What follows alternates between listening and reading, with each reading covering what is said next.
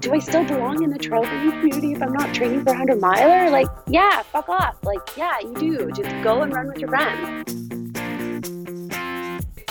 Hello, and welcome back to the next episode of the Trail Running Women podcast, where we interview women about their running journeys and life stories, and also sometimes men, and sometimes just people about random things. So I guess it's like a conversation podcast where most of us like to go for jogs occasionally. That's a really great intro, isn't it? I'm just excited. This is May 6th. This comes out. So it is summertime, almost. It's pretty warm. It's sunny at like 6 a.m. Bring on the chafing. Bring on weird tan lines. I'm ready to sweat uncontrollably and like shove my face in creeks and swallow dust and just need more water. I know some of you guys have races going on, and I'm very jealous of that. We still have nothing here, but fingers crossed late summer we get some things going. I think probably just permit issues. So yeah, running with friends, running for PBs, running for FKDs, KTs, all of the fun things. So today's guest is Julie Bertrand, and she is someone that I met in a group run where I actually met quite a few of my running friends back when group runs were a thing that was allowed to happen. And we connected right away and had some really great conversations. Well, and we still do. Julie is someone who, she's a vice principal at a school, and you can kind of get that vibe. Like, she's just very with it together. Not that most of my guests aren't, but I guess has a very good awareness of herself and the people around her, which I always find are some of the most interesting people because they're able to kind of dissect life in like a really positive kind of unique way. And if that doesn't make any sense to you, I think you'll understand more what I'm talking about after the interview, because she gets a lot into how the pandemic has really helped evolve her lifelong running journey and how running has been a part of her life as a young age, but it's kind of evolved with her and her relationship with running, and it's kind of ebbed and flowed, I guess. She has been running long distance for over 20 years. She did run track in high school. She ran she used it as cross training as a figure skater. So we talk a lot about body image and the effect of that. And then she qualified for Boston. She qualified for New York. She's run Squamish 50-50, which is a local race where you run the 50 miles on the Saturday and 50K on the Sunday. And it is totally grueling technical terrain with a shit ton of climbing, and WAM 110 in 2019. So that was probably one of her last races. And then we had planned on running Cascade 100 Mile together before the world blew up. So she is currently living in Vancouver. That's not as important, but we talk about some local races here because we are both from here. So that is that. Anyways, I think you guys are going to love hearing from Julie and her outlook on running and how she has gotten to a place now where it adds to her life instead of, maybe I shouldn't say instead of, but I think some of us find it as something, it gets to the point where we feel like we have to do it, whether that be for how we identify ourselves or for body image, but coming to a place where it really is just this like awesome addition to our lives, which I think is the end goal for a lot of us. So loads of wisdom here. If you want to reach out, and most of you do on Instagram, and I love hearing from you guys, I am at HillSport55. If you have a question for Tori and I for trail tips, send me those too. We just put up a bonus episode in the Patreon. So Andy and I redid the relationships podcast from a male perspective, and it was interesting. So that's up there. That will eventually be available for the public, but it is just a sneak peek pre-sale type deal on Patreon. We do some strength workouts there. For May, we decided to do a meditation challenge. So I'm not gonna lie, I'm not super active. It is a lot of extra work, but it's just a fun place to support the ladies and the show that we already have going on. So if you want to support and keep hearing from these badass ladies, you can find the Patreon link in my Instagram as well.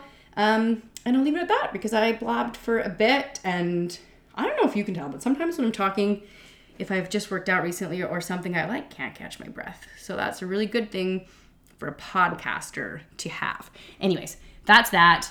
Enjoy the sunshine. Hopefully you guys are wearing your new Gooders.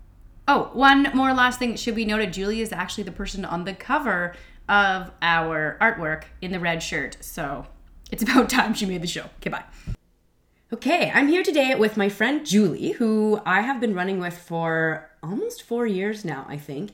And when Julie and I run together, we have some amazing conversations, and she has a very wise outlook on life and running in general. So she approached me and said, would you have an interest in chatting on the podcast? And I was really excited because, as I said, when we jog, we have these conversations that I think other people can benefit from.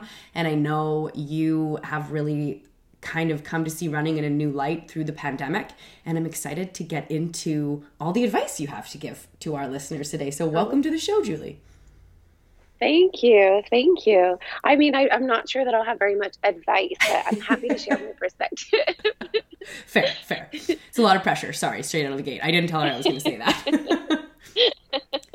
So let's start with just kind of your life story so everybody gets an idea of who you are. I usually like to start with like whether or not you ran as a kid, if you played sports, where you're from, and just general Julie life. Yeah. Yes. I mean, I think that running has been a pretty clear, consistent part of my life kind of growing up. So it's an interest.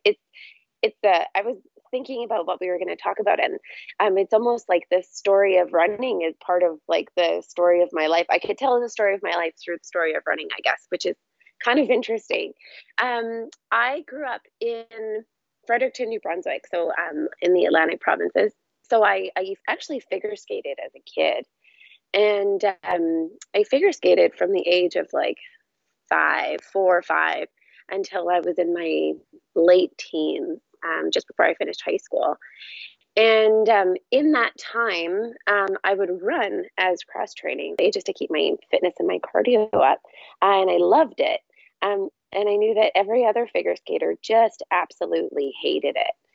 And I can remember choosing running over other things. So like we had coaches and trainers, and they would say, well, you have to do this, and like stairs or aerobics or something else, or you can run. And I would always be the only one who would choose running because I loved it. From there, I then ran track in high school as well. I ran long distance, the 1,500 and the 3,000 meter run. And again, it was like no one else wanted to run those kinds of distances. I was always the lone wolf. Then went on to university, and running was just kind of a consistent thing that I could do that was easy, that didn't require a lot of equipment or prep or anything. And ended up running my first half marathon in my second or third year of my undergrad. So I was actually quite young when I started running those kinds of distances. I was 20 when I ran my first half. I had a friend. I shouldn't say I had a friend. I still have a friend. Her name is Ashlyn. She and I, we would run together a lot. And we were quite stubborn at the age of 20 and 21. And after running a half marathon, I'll never forget this. We went to Toronto to run a half marathon because I went to school in Ottawa at that time. And in the car on the way home, she looks at me and she says, you know, that half marathon was pretty easy. And we had run like a pretty fast half, like I think like a 1:38 at that time. I think we should try running a full.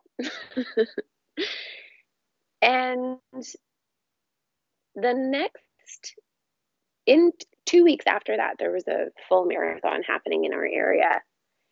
And we decided we were going to give it a go with no training. And I shit you not. Oh my gosh. Can I swear on this, Hillary? Oh, 100%. Oh God, thank God. So I shit you not. It was the absolute worst running experience of my entire life. Oh, really? Shocker. Running a road marathon with no training. I had never run anything more than 21 kilometers in my life.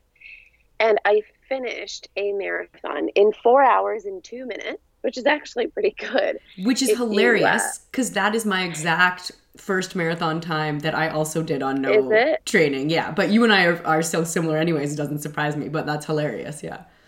Yeah. So ran that, And somewhere around the 28 kilometer mark is when I started hating my life. And I very vividly, to this day, can still remember running and crying so hard, like like a real ugly cry. Around, that 31, 32 kilometer mark, and just thinking, this is so ridiculous. But we finished it. She ended up running a 3:41. Oh, wow. Mm-hmm. And her goal going into it was to qualify for Boston. And she missed it by something like 30 seconds, because the qualifying time was 3:40 at the time. But regardless, that was my first marathon experience. And after that, oh my goodness, after that, I moved to Vancouver and kept running, road marathon, and kept going at it, like kept going and running and running and running and running. And eventually qualified for Boston and New York in the same year, which was pretty wild. Ran Boston and got to New York, and it was right after Hurricane Sandy, so they canceled New York. And well, we can maybe we can get into this one a little bit later, but I had a full running burnout at that time. Yeah, I bet. Stopped running. And then I eventually discovered the trails, and that was it.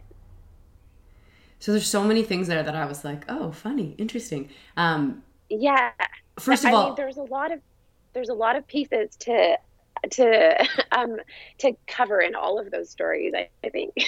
Totally. And like the first thing is, as soon as you said like I was the only one, or I really loved running, I was going to say you were our only guest that played a sport and the cross training was running, and they weren't like, and I fucking hated it. So you also, yeah, and then you said it right after, but that's the consistent theme all the time, because it's always used as like a punishment or some sort of negative. Yeah, I mean, there's definitely some of that. I have to say too, though, I say I loved it. That being said, like I would have to go back into my 11-year-old brain to know whether or not I actually did love it. Because I figure skated, I think that I also was struggling with some disordered eating happening at the time as well. And I think that the running may have actually played a bit of a part within that disordered eating and the wanting to be skinny and the thinking that it had the most calorie burning output or potential. I haven't quite really dug into whether or not that's why I loved running, or whether or not I actually loved the feeling of running. So there's an interesting kind of cross section of pieces within that as well, because figure skating is such an aesthetic sport. Did you feel pressure at that young age from other people that you needed to be smaller? Or was it just like what you internalized? Absolutely. Oh, absolutely. Really? Absolutely. It was never explicitly said to me, but within the figure skating world, I mean, and at that time, you weren't judged based on skills. So now the judging system within figure skating now, there's like a certain value associated to jumps and spins and skills and all the various things that you do while you're on the ice. But at that time, it was just you got one score based on your artistic ability and technical ability. And no one would ever say it out loud. But if you didn't, and this is all in quotation marks, if you didn't look great on the ice, you were not getting great marks. I can't even imagine. Like I was a hockey player where like being big and strong is valued, and I still felt that pressure. So I can't imagine having like my sport of choice also just kind of hammering that in. Did it ever go, and you don't have to answer this if you don't want to, did it ever go any farther than just feeling like you were probably focusing too much on intake and calorie output at that age? I mean, yeah, for sure. I mean, it's really kind of funny actually, because I never would consider that I had disordered eating by any means. Not in the sense that it ever went to the point where I was, bulimic or anorexic or any of that kind of stuff. But the way that I ate was like, I mean, it was pretty fucked up, Hillary. Like I remember making my own lunches to go to school. And I would bring a green apple. And that's just all I had for lunch because, well, I'm just not hungry. I'm not hungry. And so I would have a green apple between the times of like 8 a.m. and 3 p.m. And then I would go home and I would be starving, obviously, because you need to remember at this point in time, I'm figure skating 20 hours a week. And growing. And growing. Like, I'm 12. So I would have an apple throughout the day, and then I would come home and I would make myself like a huge batch of pasta because I was starving. And then I would gulp that down, and then I would go to skating practice for 2.5 to 3 hours, right? Do you think anybody from the outside had any, like your parents or anything, or it like, I guess I want the listeners to know, like, and I think it's a standard thing that happens to people too who are very put together, because you want everything to look very put together. So if it was like easy for it to get camouflaged in the fact that you were probably getting good grades and had like priorities and doing like all the things that you're supposed to do in quotations as well. Do you know what I mean? Yeah. Yeah, absolutely. I was getting great marks at school. I was active and happy and had lots of energy and was, all of those things. But in the back of my mind, there was a constant fear, and I mean like a deep fear, that I was too fat, that I was chubby, that I was big, that I was, not worthy or not enough or any of those things, because of my body size. And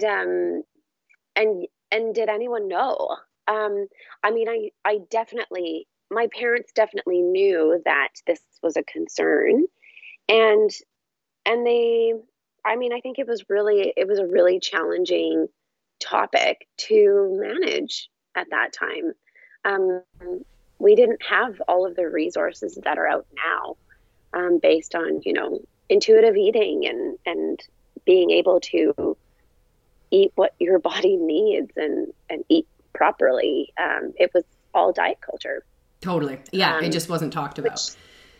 Totally. It was diet culture, and my family bought into diet culture. So if my parent, if both of your parents buy into diet culture, there's a good chance that the kids will be exposed to diet culture and you'll, fall into that rhythm of it. Right.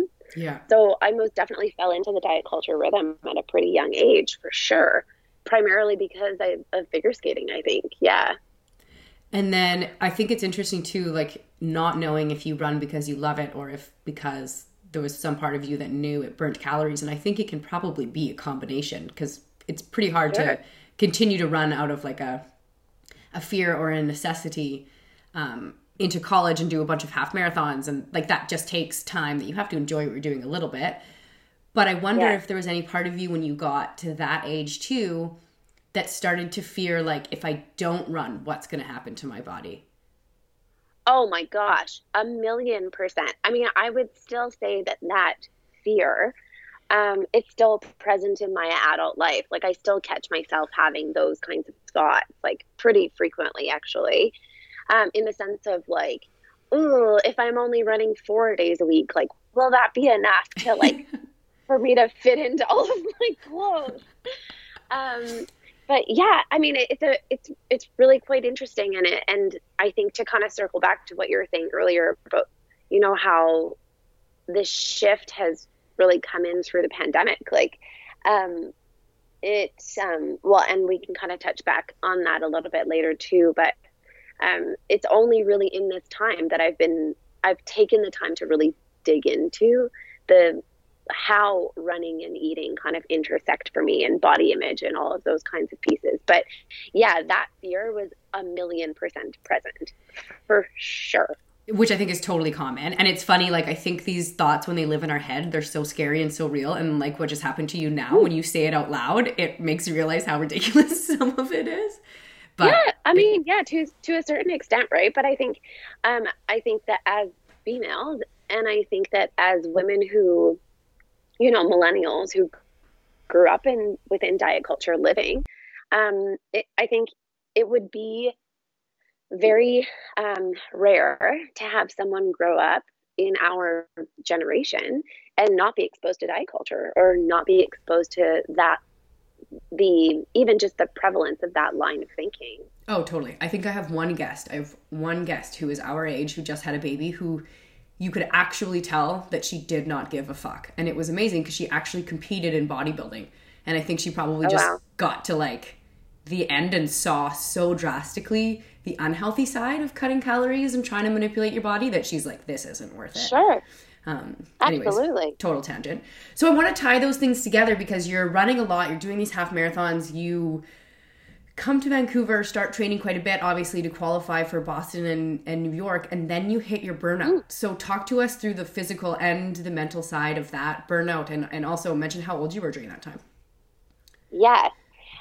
This burnout stage was, I think that as you grow older, you end up having different phases in your life. And for me, for whatever reason, whenever I hit a bit of a burnout phase, it like comes tied in with a whole bunch. It was a bit of a shit storm. So, I was it was in 2012. So I would have been 27. So I'm 27 at the time. I'm in a job that I kind of hate a little bit, because it's quite boring. So I guess I should probably like put that out there that I now work in education. I'm a vice principal in a high school, and I love my job because it lets me do different things every day. It's never boring. I was really bored in this job, which made things very difficult. I My mental health was not great in the sense that I, for the first time in my life, was having, panic attacks and like anxiety, and depression. And it was a very troubling time, because I wasn't aware of what all of that was and why it was coming on, and why I was, kind of going through all this stuff. And I was running a lot. I was running a lot. And I was training myself. So I didn't have a coach or any of that stuff. What did this burnout look like? It started off with having panic attacks all the time, having a really elevated and a very like a what's the word that I'm kind of looking for? Like in flight or flight response, kind of.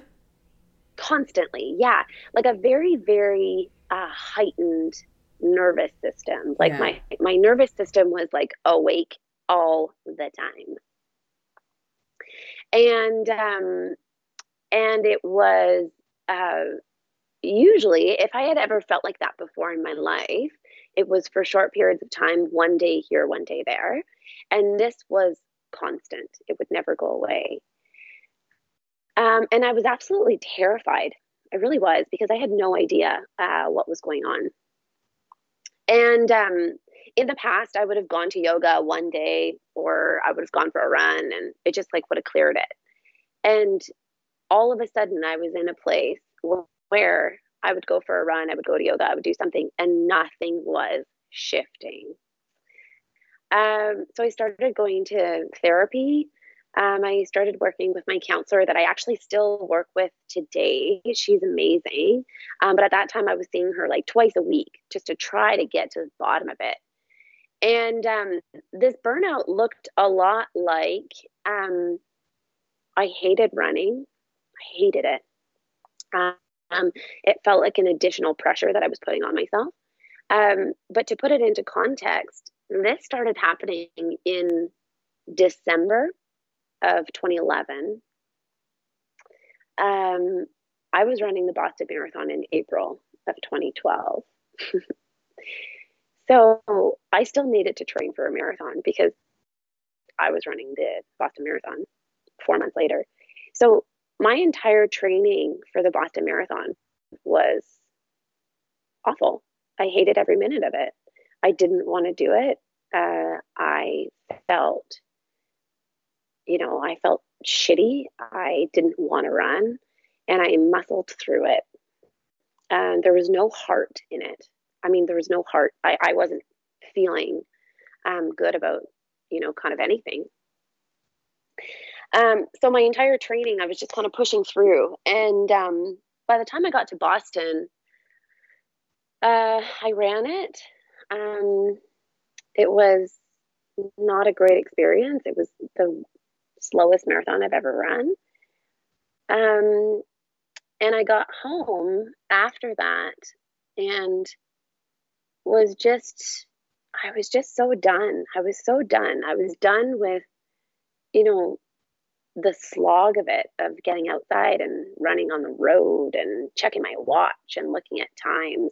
And like my mental health was not thriving.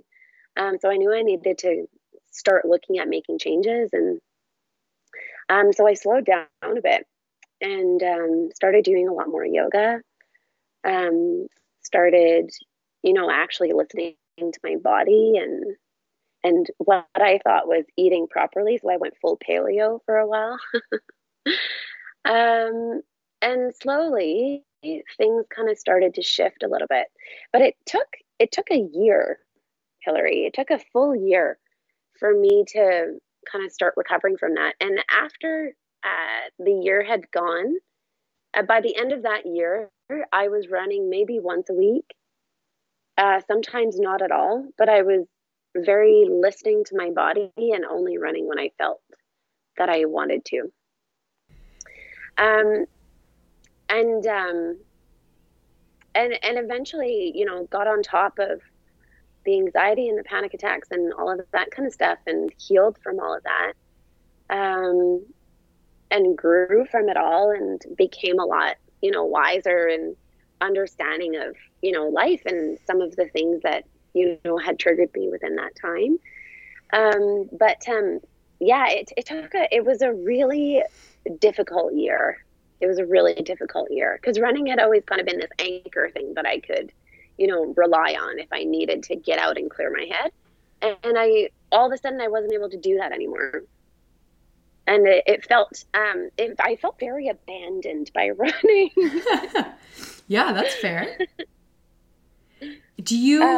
How did you figure out what to do? I guess like my question, it comes around now. I feel like you're so in tune with, like I've noticed even after a group run on a Saturday, even before the pandemic and like more shifts and more looking into yourself, that like the group run might be 15K and it might take an hour and a half or 2 hours depending on where we go. And then people are going out to run more and it seems to be so easy for you to be like, nope, I've had enough. Like I'm done. That's enough. When other people, like myself included, kind of get sucked into like, well, if other people are running more, I should run more. So I wonder if that at all comes from like having this burnout and this knowledge of like, you just have to prioritize how you're feeling and basically how you learn to do that. I don't know if that's an answerable question or not. Yeah. I mean, I think that's a really great question.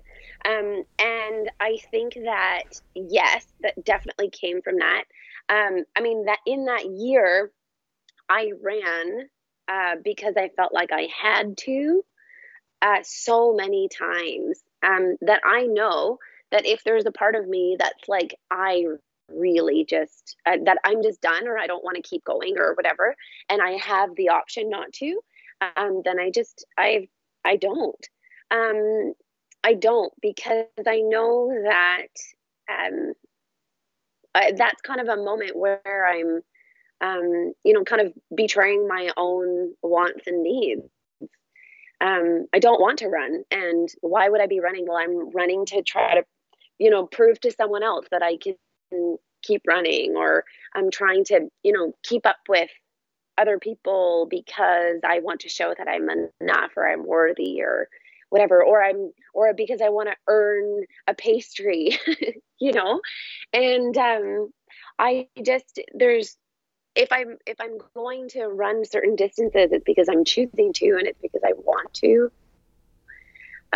not because of other reasons. And it took me a really long time to get to that, because the FOMO is real. Yeah. The wanting to be as good as, I mean, come on. I run with you. I mean, I haven't run with Katie in a long time, but you girls are so strong, like really strong runners. And it's very, very easy to get kind of sucked into that vortex of like, I want to be that good. And if I want to be that good, that this is what I need to do. Coming from a performance standpoint. But I've recognized that saying yes to myself, before saying yes to others, is what has managed to keep me sane, and has managed to keep me loving coming back to running over and over. So if I can kind of like circle back to that burnout piece, like after I burnt out, I started going for walks in the forest. And it was just like Pacific Spirit Park is where I would go, really kind of flat, but I would just walk, and eventually kind of started, jogging in the forest a little bit here and there. And that's when I started trail running. Oh, that's so cool. It was kind of beautiful. Did anybody tell you to go there, or was this just like you were just drawn to walking in the forest? No, well, so one thing that a lot of people in my life know is that when I become stressed, I become a bit of a hypochondriac. And so I know you and I have probably talked about this before, but basically if I'm stressed, like I'm dying, like I'm sick for sure.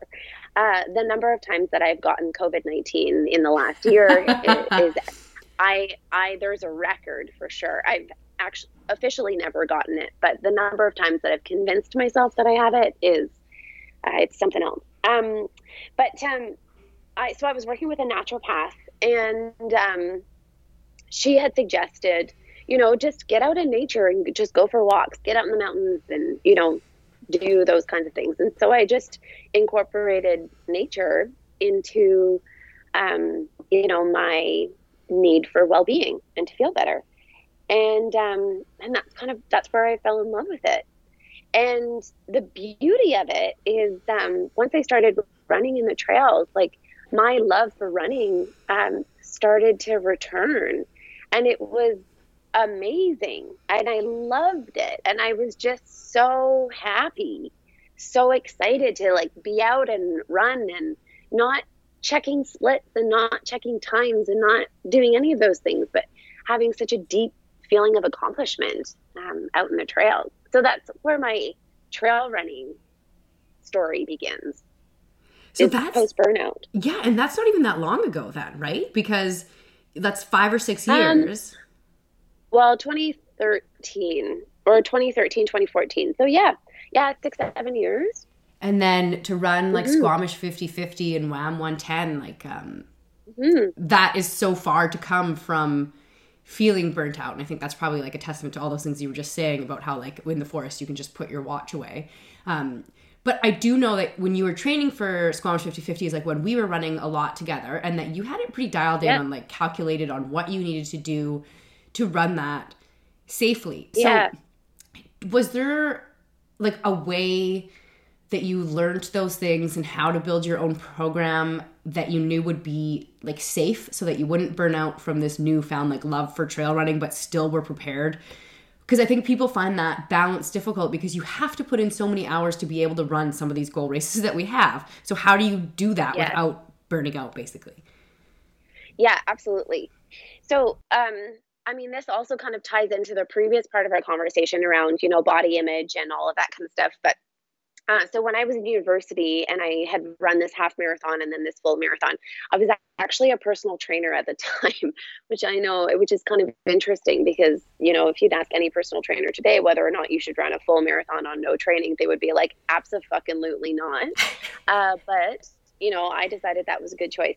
So I actually have a science degree in human kinetics. So I understand the principles of training quite well. And I was a personal trainer for many years, probably 5 or 6 years, throughout this kind of story and history. And so I understood how to make training plans. That being said, training plans, you have to go with something that really works for you. So there's a lot of coaches out there who work on volume training as the key component to training. And I know that super, super high volume just doesn't work for me. It burns me out. It makes me really tired. I get sick of running because I feel like I can't do anything else. Like, it takes a lot of the variety away from me. And so I know when I'm, kind of putting together these plans for myself, I keep these things in mind, knowing that I want to build something that I know that I'm going to be able to stick to, and that's going to provide me with, the amount of balance that I require.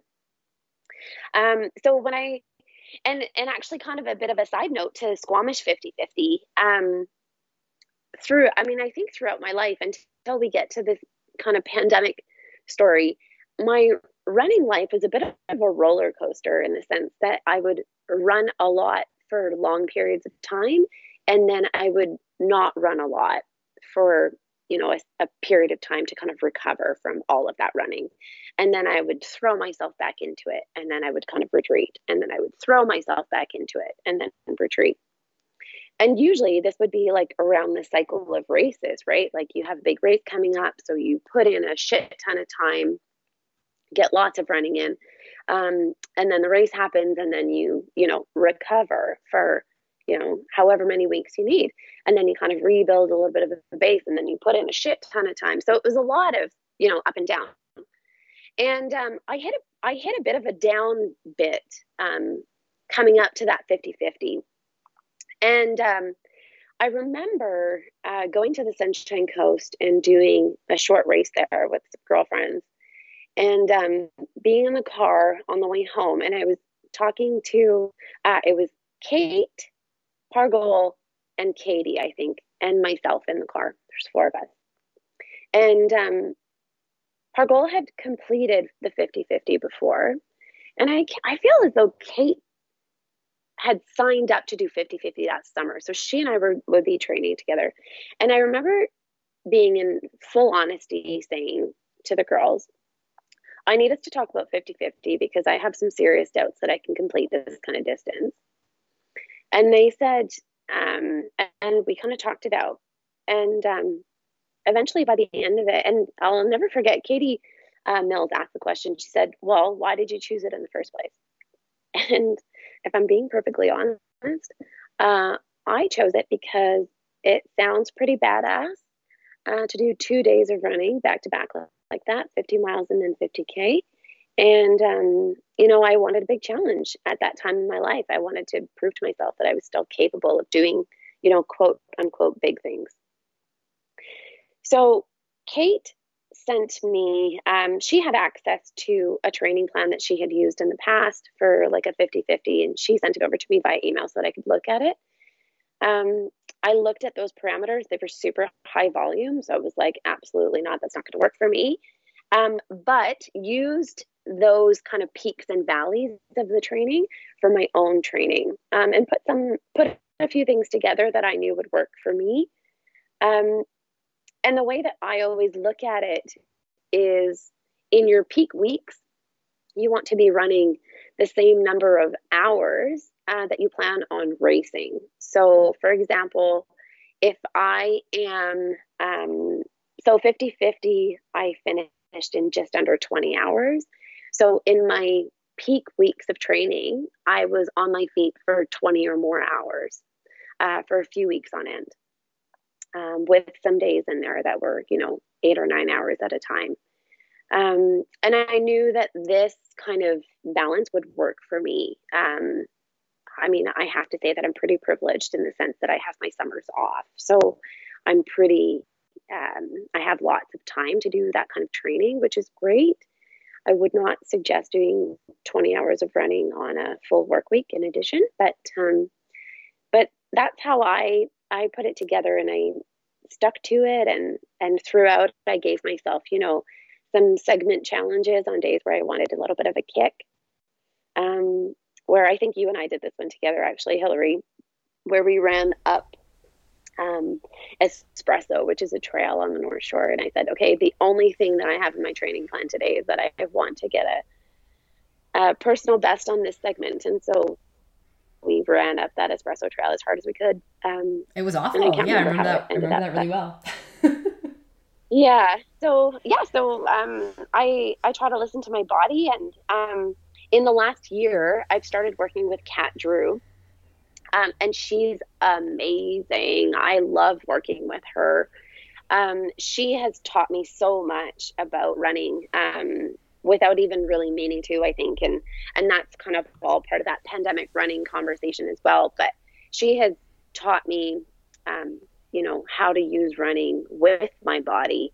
I think I was already kind of listening to my body a bit, but she has amplified that even more, which has been really quite nice. But I think, I think the principles of training, in the sense that you don't increase by more than 10% a week, are game changers. You have to take that into consideration when you're putting together your plan. Yeah. Take into consideration where you're at when you start, and don't, increase too quickly, or provide yourself with lots of time to rest. Rest is your friend. Just be in tune with what your body is telling you at all times, right? And those are things I've learned. Sorry, go ahead. Oh, I was just gonna say, let's get a bit into the, how things have changed for the pandemic, because for a timeline for our listeners too, you learned so much, and going into WAM 110, I think you built your own program for that, right? Yes? I did. Yeah. Yeah. And I've never worked with a coach until this past year. I always just built all of my own programs. Yeah, and you accomplished both of those races so well, and finished both of them feeling so strong. I remember Katie told me that you said after WAM 110, I should do 100 miles because I could have kept going. Yes. Oh, little guy's up, so you'll hear some noises in the background. Sorry. Oh, hi, Victor. He says some sort of gibberish back, I'm sure. But I think you just mentioned it too. You used to do these huge amounts of running, and then kind of pull back a lot, and then huge amounts of running, and then pull back a lot. And like you said, you've just learned so much from Kat, and seem to be running more consistently, but perhaps less per week during the pandemic. And you just PB'd your half marathon, and you ran a super fast 42-minute 10K, which is a dream time for so many people, a few months ago. So the system really seems to be working for you. So let's get into that mindset change through the pandemic, and how it started and everything. Yeah. Well, it started with thinking the whole world was gonna crumble and fall apart, as I think it was for a lot of people. Coming into the pandemic, just to kind of put it all into perspective. So I ran WAM 110 in September of 2019. So that was a huge building block leading up to that. Finished WAM rather very successfully. I was really proud of my effort in that race, and the way that it was executed. I was really happy with, completing my first 100K race, which was pretty cool. Kept running. I was still running, and I was running pretty strong, feeling pretty good.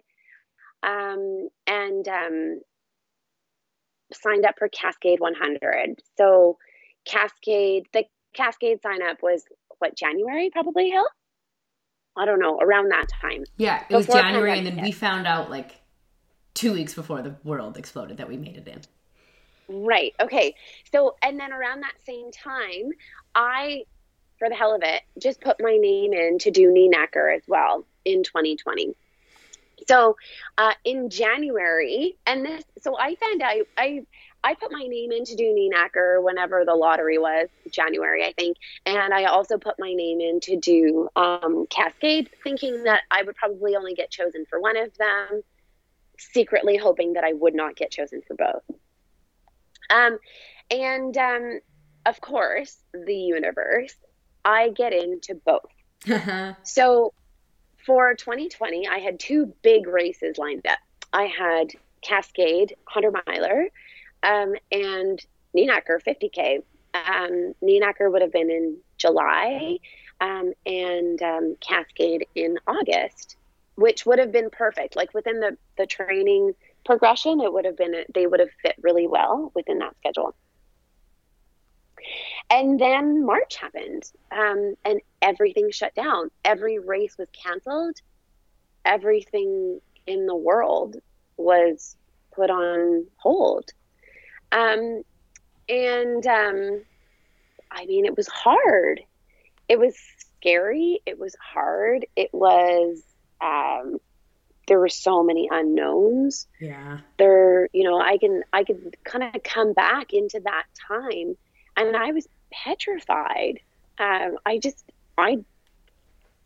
did not cope well for a good 4 or 5 weeks within that time. I did not cope well, which I think was not unusual for a lot of people. And running, and I kind of lost my reason to run in a way, because all of a sudden these races were off my calendar. And I was like, well, but like I run to do these races now. Like that's why I run. And then, of course, what question gets into my head? Well, but if I don't run, I'm going to get really fat. So I need to do something. I need to run. So I would run, but with no purpose. And I just couldn't get motivated. I really struggled for a few weeks. And in comes Kat. So Kat Drew, she's an incredibly talented runner. She has run Western States, finished top 10 at Western States. She is, runs really fast on the road as well. But on top of being a very accomplished runner, she's also just an amazing human being. So I reached out to her and we started working together.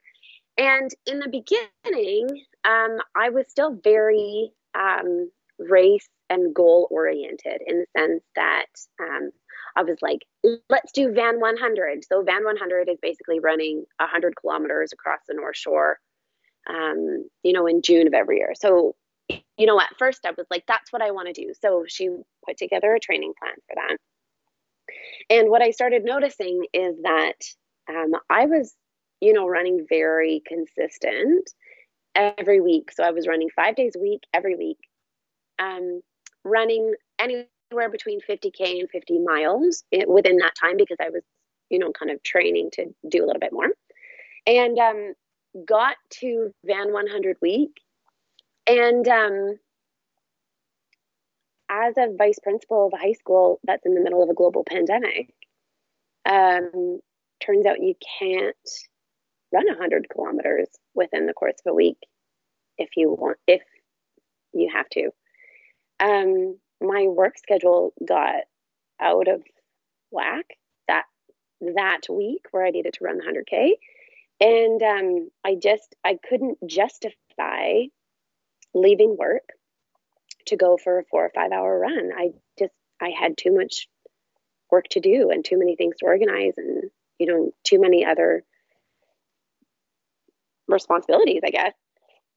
And so I just had to drop that race or that event. And I felt okay about it.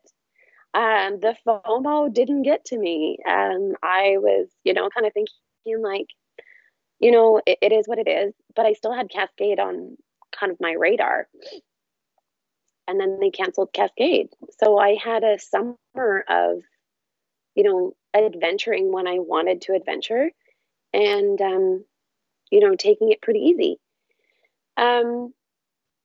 The other thing that was amazing, that has been amazing with the work that I'm doing with Kat, is that she has, we keep in mind my cycle within my training. And I don't know, have you read the book, Roar, Hill? I have, yeah. Tori and I talk about it quite a bit. I think you actually recommended it to me. You did, yes. Oh, did I? Yeah.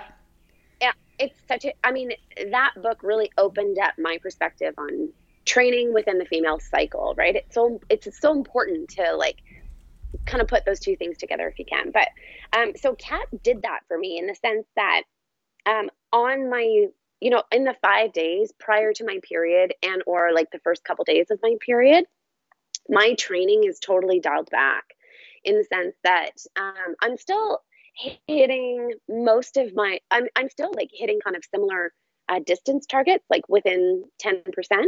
But from an intensity standpoint, it's like way down. And those other 3 weeks is when I have a little bit more intensity built in. And that has been a game changer, actually, because I no longer, on those days where I'm really low energy, or my motivation is low or whatever, I'm not muscling through it anymore. I'm actually listening to my body and saying, okay, cool. Like today's not my day and I don't feel like running today and I'm not going to run today. And Kat's reply to that is always, thank you so much for listening to your body. I'm so happy that you did that. I'm glad you didn't muscle through that because that would have been awful. And having that kind of positive reinforcement for me has been a total game changer, giving myself permission to not run on days where I really don't feel like running.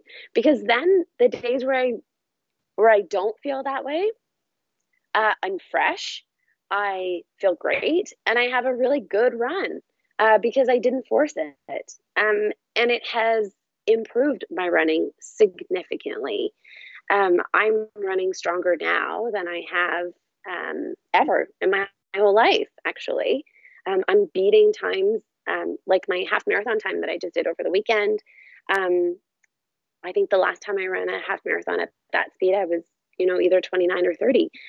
And I'm 35 now and running stronger than ever. So it's been a game changer to give myself the permission to listen and to sync with the rhythm of my body and running.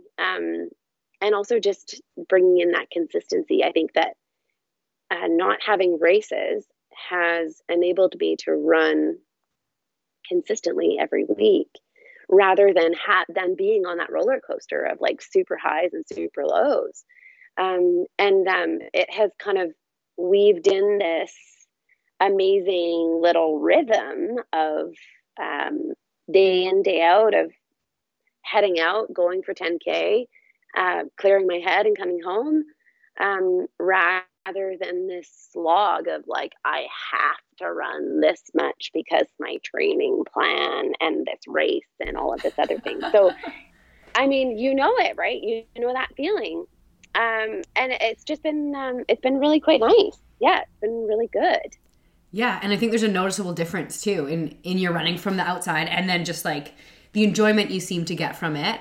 And I think like everything you just said is such an important message, and I feel like every single person, not every single person, that's generalizing, but like 80% of our listeners are probably had that exact same conversation in their head. So it was such a year to come with like, they always talk about your why, like why you run and trying to figure that out. Yeah. Without races. Totally. Yeah. Absolutely. And I mean, I would say that my why I run, which really ties back into what we've been talking about almost this entire time. There were two, I think the why I run at the beginning of the pandemic had two things. One, to prove to myself and the outside world that I can do hard things and I can do big things and I can perform. That was why I run, one. And why I run, number two, was, well, because if I don't run, I'm going to be fat.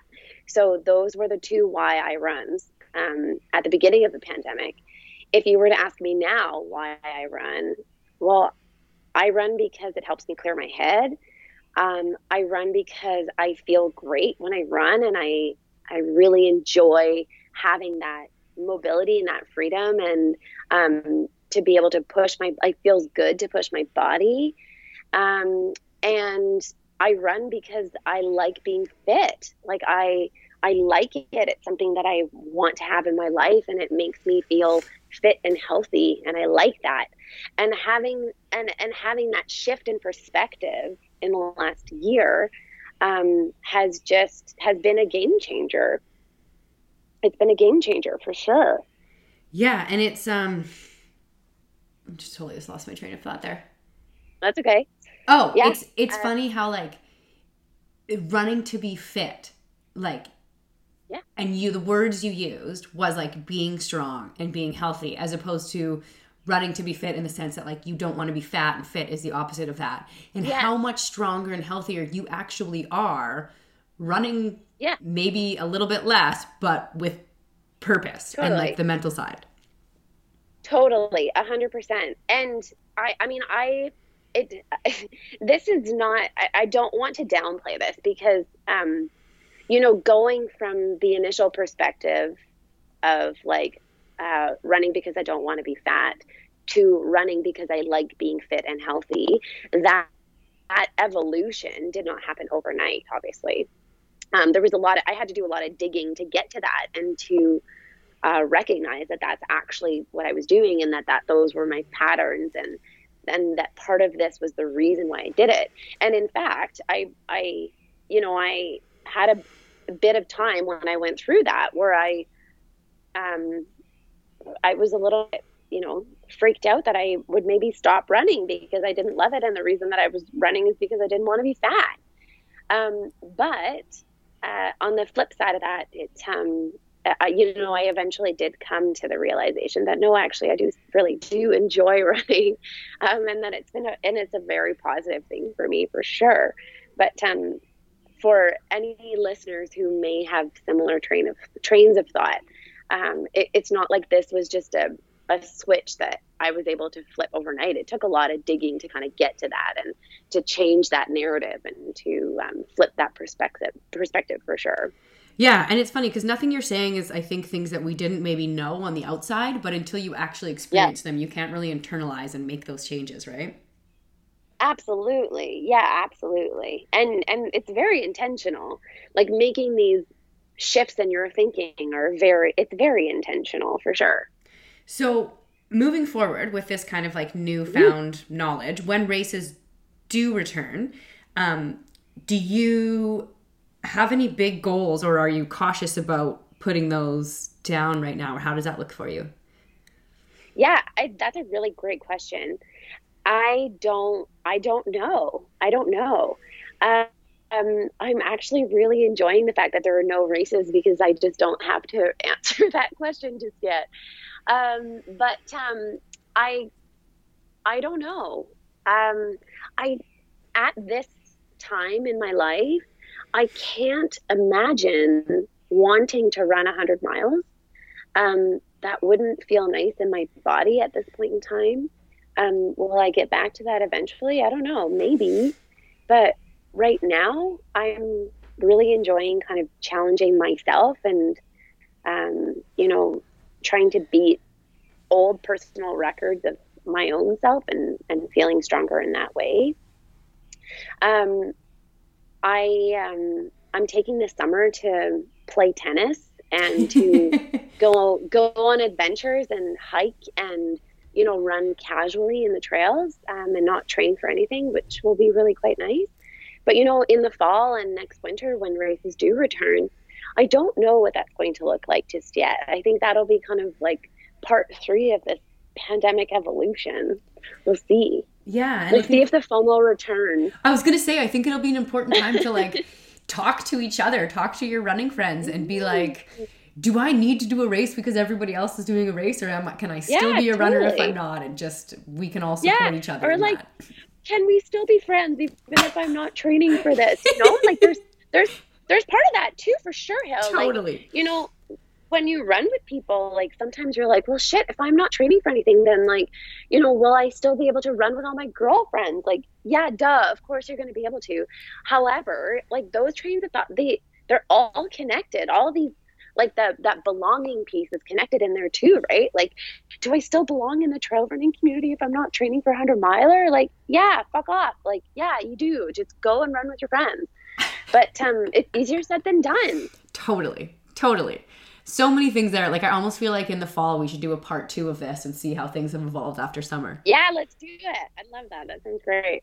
To see if anything has evolved over summer. And if it hasn't, then we can just talk about the adventures that we've gone on. Yes, done. Deal.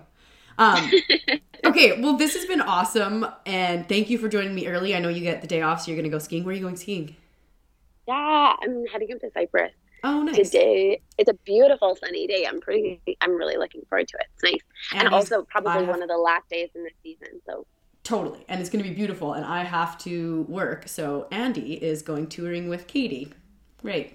Oh, what? Yeah. Where are they going today? They're going Cyprus as well, but they're going to go up Christmas Gully and like around back. Sweet. That sounds awesome. I know. So everybody can enjoy the sunshine and I will stay home behind a computer screen. Aww. Okay. Last question that I ask everybody. If you could describe running in 3 words, what would they be? 3 words. Invigorating. Oh, good one. Oh, fuck. Come on. Invigorating.